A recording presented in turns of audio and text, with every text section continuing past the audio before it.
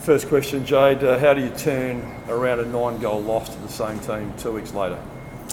We addressed it pretty honestly, and you have two options. You tuck it under the carpet and try and stay positive, or you confront it and take responsibility. That's what we did last week, and it was more about what we did last week to get ready for Glenelg, and I thought we got our form back and got back to doing things that we value and we know that stack up in this competition, let alone finals. And it's pretty raw from 2 weeks ago, so we're aware of how that game felt and looked for us, and it didn't look like a Norwood game at all, and we got exposed in a lot of areas. So we'll work through what needs to be addressed from whether it was the last time we played them, or do we concentrate more on the North Adelaide performance from Adelaide in the weekend. You don't always get a chance for redemption. I guess you'd be pretty happy that, or the players in particular, that 2 weeks later you do get a chance.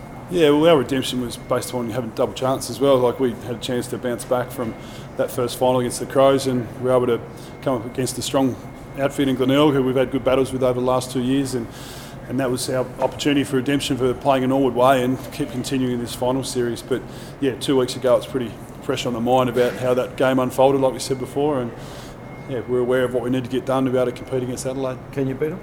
Absolutely. You don't fluke finishing top three. We've had good battles with Adelaide this year. We've got just over the line the first time with a Panos performance at the parade, and then we beat them by a couple of goals the second time, and they got hold of us the third time. So we know we can perform against them, and you don't get to this point of the year without believing that you can win. The main areas you need to improve from that game? We got exposed around the ball. We weren't anywhere near the best version of ourselves around contests. We got beaten at stoppage, and we didn't defend well. So it wasn't a great mix, Andrew.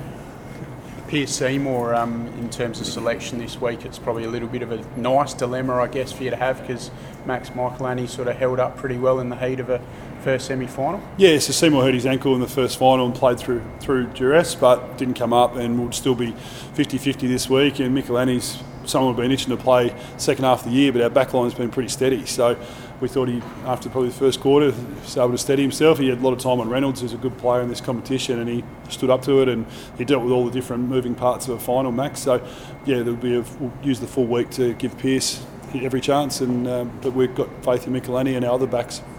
Nick Rokar, he still looked a bit sore at the Magarey medal count on Monday night, a day after the game. Obviously, he's not 100%, but he still played well on the weekend. Is he going to be okay? He's absolutely fine. Yeah, he's been fine for the last couple of games. Yeah, it's been a lot of rehab that went in to get himself available for that first final, and he recovers well the next week and generally saw 24 hours after a game, and he'll be fine.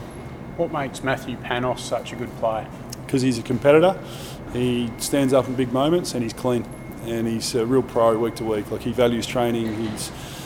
He knows his competition, obviously being a 30-year-old and having impact in the past. But I've been doing this job for a long time, and rarely do you come across a player who can just have a presence that influences the players, the supporters and the coaching group the way he does. He doesn't need many touches to influence a game, does he? No, most of his touches that day were pretty effective, and I think I saw him get run down the goal square and had his backside bare in the goal square up the northern end there, so that was rare. But he had influence, didn't play to the level that he usually does against Adelaide first week back, but like I said, went to work and training track last week and had a major impact around the ball and forward of the footy. That's the other positive when you played Adelaide last time. Nunn and Panos had missed a lot of footy.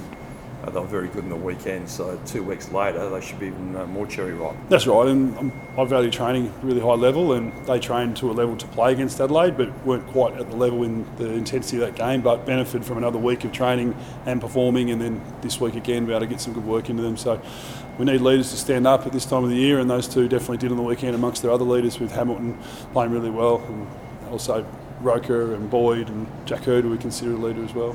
Right. Any other injury concerns, Cotter? Or? Cotter we omitted last week, so that was a selection one. We've got Wilkins on the way back. He's pushing really hard. He's come back from ankle surgery post the Eagles game, which I think was round 14 case. And we've got Stockdale, who's still trying to rehab a knee. It's really pushing hard. So they're the main ones. Then we've got Tranfer, Oscar Hodge, Jai Larkins to consider, who have played senior footy late in the year. What about the ground? There was a theory promoted in the Channel 7 commentary box by someone who will remain nameless. Your case, Look very much like you. Adelaide before their last 4 games here at Adelaide Oval. The first game you played, it's vastly different here to the parade.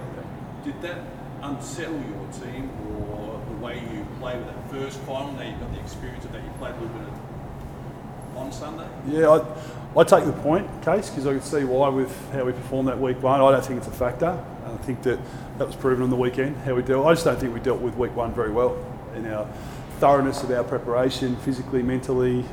There's 11 new players that played in that first final who hadn't been at Adelaide Oval, and yeah, out the ground. It was warm that day. Just don't think we nailed everything, so we reviewed things pretty thoroughly, and it's a ground we actually quite think suits us, and we performed really strongly the weekend, as was shown with more just the core of our game. It wasn't about the length or the width or anything like that. It was about how we actually played and our behaviours.